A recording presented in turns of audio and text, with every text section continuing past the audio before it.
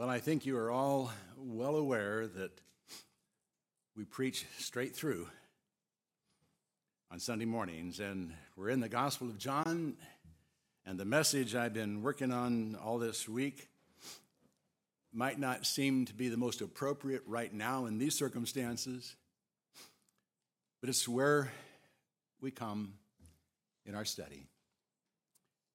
And by God's grace, I pray that we will discover truth together that will help us understand the kingdom of God. The war in Ukraine has taken our eyes off other conflicts in the world, but they're still going on. And the current conflict in the Middle East has been going on since I was a year old. Yes, it's been 74 years since it was decided that Jews had more right to Palestine than did the Palestinians. But they're still fighting over whether that is true or not. And while preachers and politicians argue over who's right, the search for truth in the Middle East continues. I do believe, however, that we can find the needed truth if we'll look again at what took place in a courtroom in the Middle East nearly 2,000 years ago. And the first thing we learn is that truth may not be found in religious convictions. We're in John 18. Verses 28 to 32. They led Jesus, therefore, from Caiaphas into the praetorium, and it was early. And they themselves did not enter into the praetorium in order that they might not be defiled, but might eat the Passover. Pilate, therefore, went out to them and said, "What accusation do you bring against this man?" They answered and said to him, "If this man were not an evildoer, we would not have delivered him up to you." Pilate therefore said to them, "Take him yourselves and judge him according to your law." The Jews said to him, "We're not permitted to put anyone to death," that the word of Jesus might be fulfilled, which he spoke, signifying by what kind of death he was about to die. The Jewish leaders were not interested in a fair trial when they took Jesus to Pilate. They had long before determined that he should die. They didn't care if what he had said was true or not. They didn't like how what he said would affect them, and they wanted him silenced. They'd already condemned him in their religious courts, but now had to get the Roman stamp of approval to execute him. They therefore led him into the praetorium at first light, or I should say, they led him to the praetorium. They wouldn't enter it. To do so would defile them and prevent them from eating the Passover, which they had apparently not eaten the night before because they were too busy putting together a mob to arrest Jesus. It's almost humorous that they were afraid to defile themselves by going into a Gentile courtroom, but weren't afraid to arrange for the execution of an innocent man. Be that as it may, Pilate came out to them and asked what charge they brought against Jesus. Their answer was very elusive. They knew blasphemy wouldn't carry any weight with the Romans, so they said, "We wouldn't have brought him here if he wasn't an evildoer." Pilate sensed that their charges were ridiculous according to Roman law, so he said, "Take him yourselves and judge him according to your law." Their intentions became perfectly clear when they responded, "We can't put anyone to death." At that point in the narrative, John notes that it was because the Jews were no longer allowed to execute anyone that what Jesus had said about the manner of his death could be fulfilled.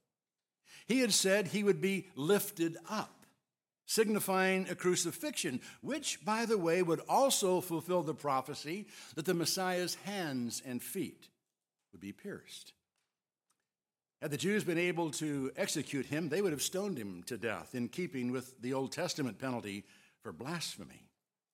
But according to the Talmud, judgment in matters of life and death was taken away from Israel 40 years before the destruction of the temple. The temple was destroyed in 70 AD, so it was 30 AD when the Jews lost the right to execute anyone, which, of course, perfectly set the stage for the Messiah to be crucified according to prophecy. John's account of what took place in the courtroom is very interesting.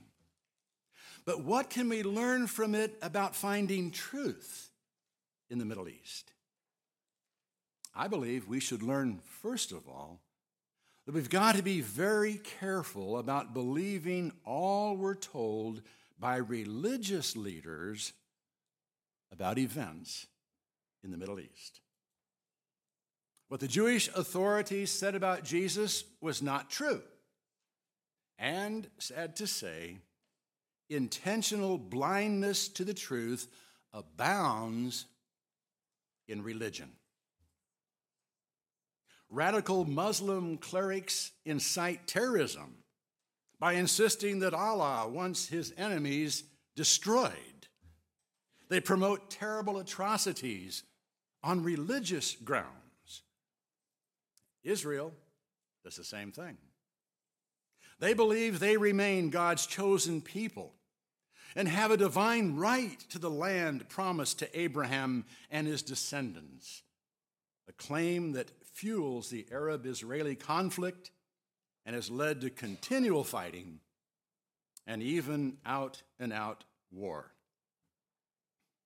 And there are American Christians who fervently believe God is on the side of the modern state of Israel, and that failure to support whatever they do puts us as a nation in conflict with God.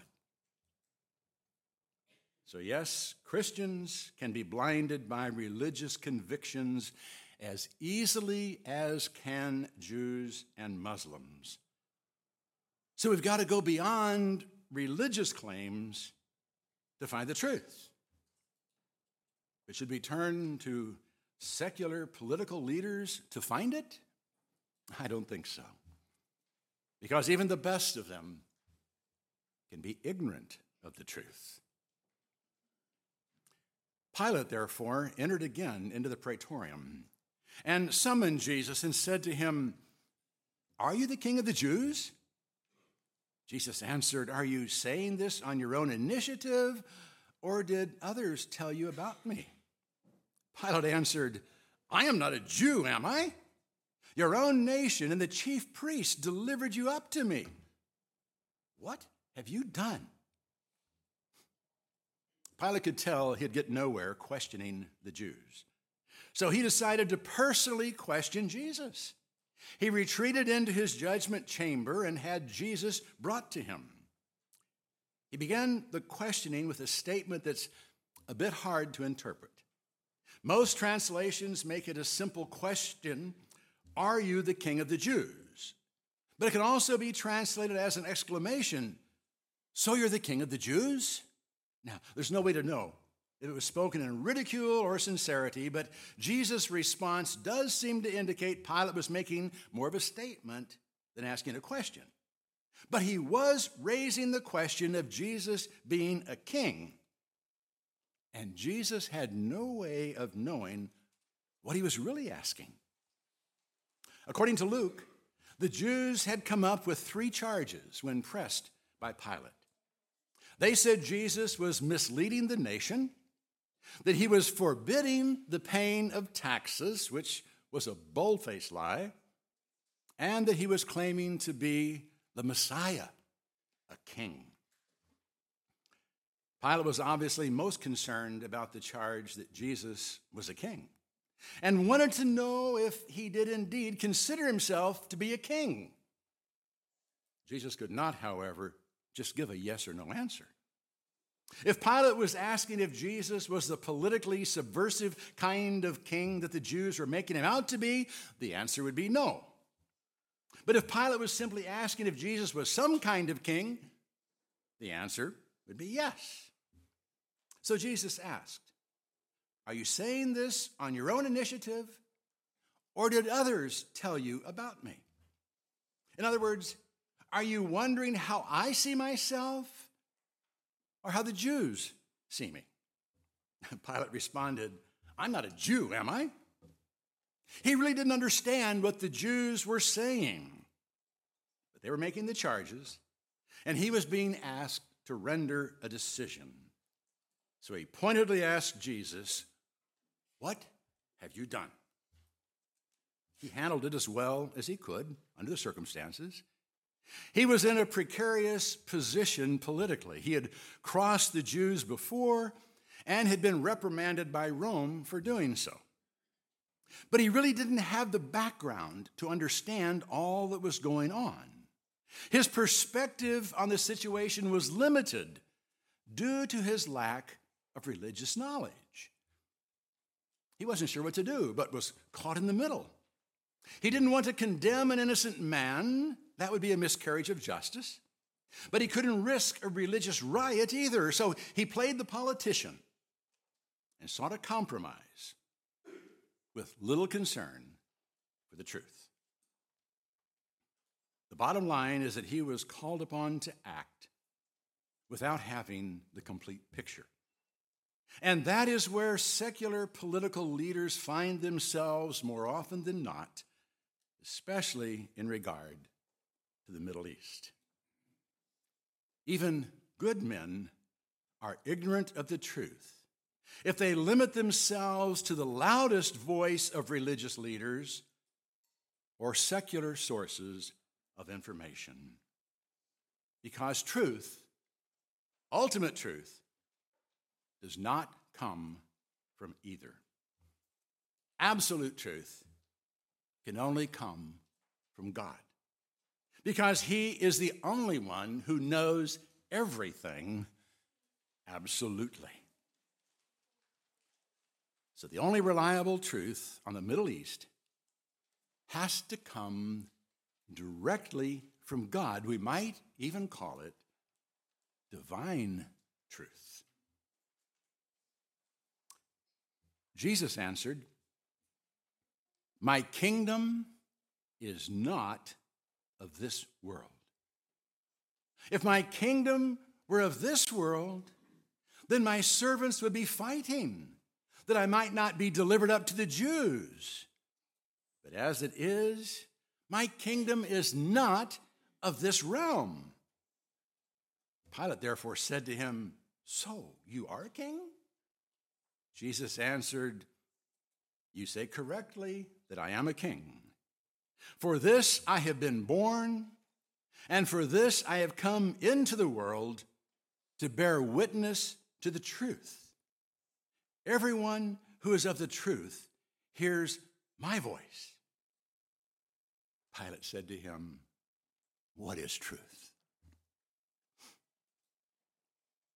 Jesus admitted to being a king and said he was born a king.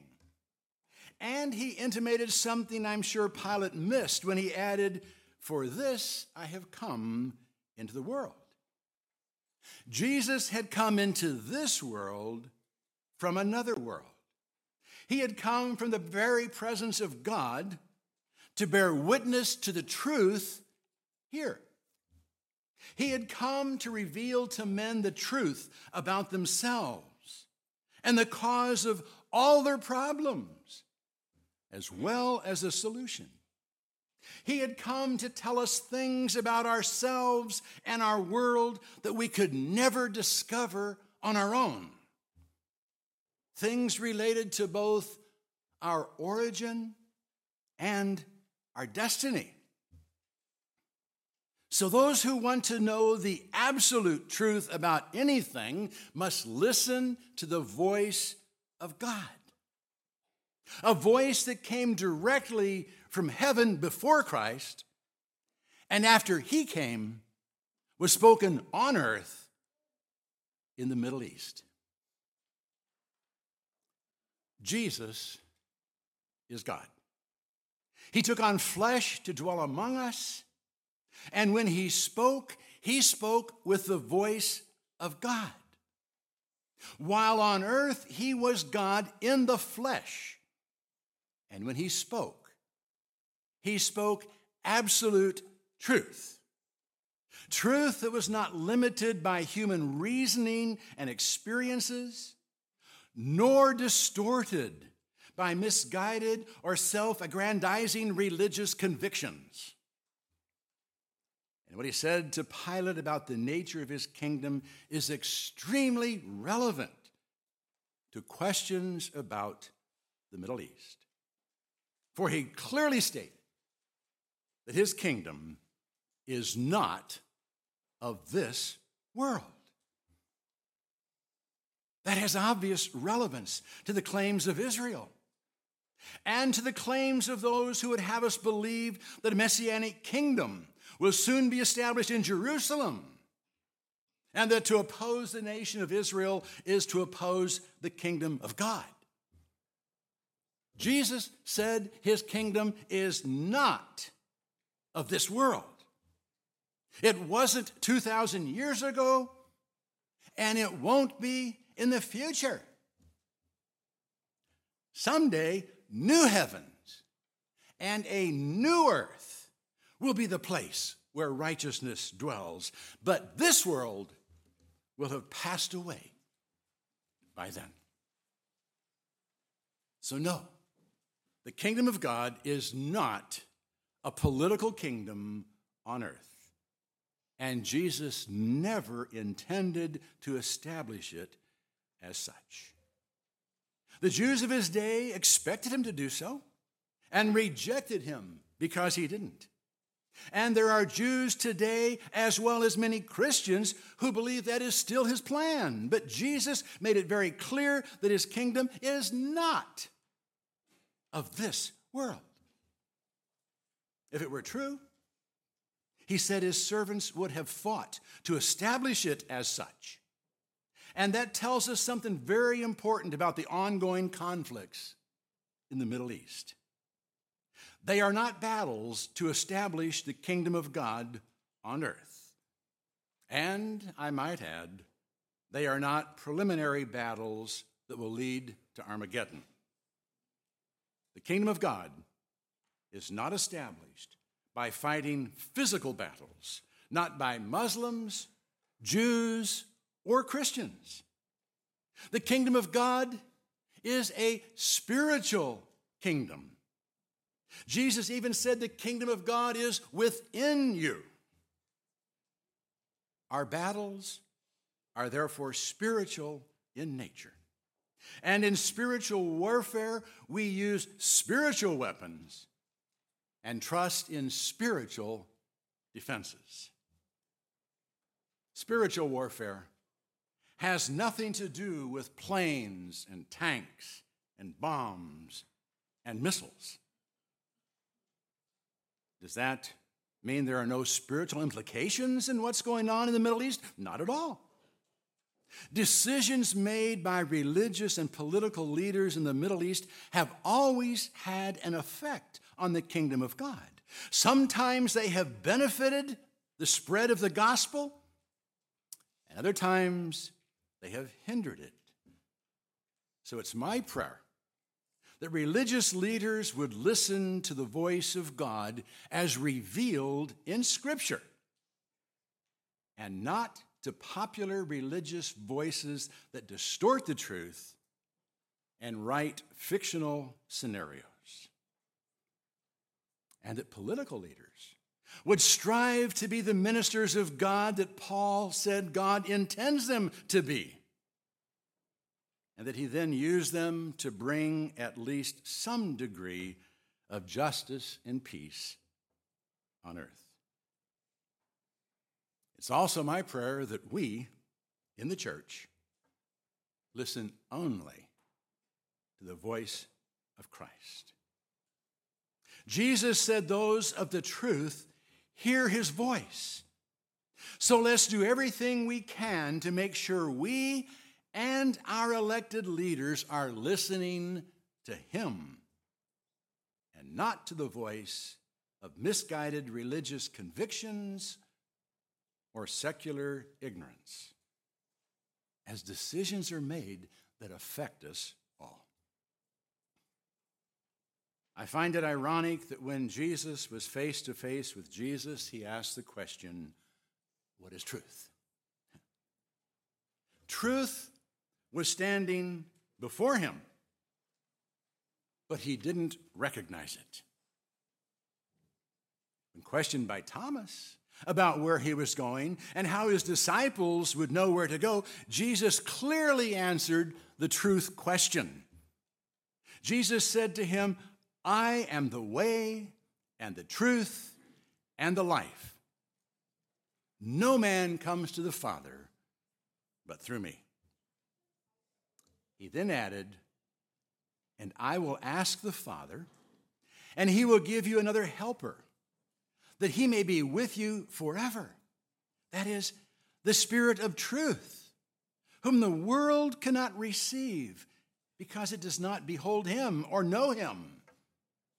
But you know him, because he abides with you and will be in you. Absolute truth was revealed to us by Christ and has been confirmed by the Spirit of truth who indwells us. Now it's up to us to get that truth out. Jesus is the answer to personal conflicts and to international conflicts.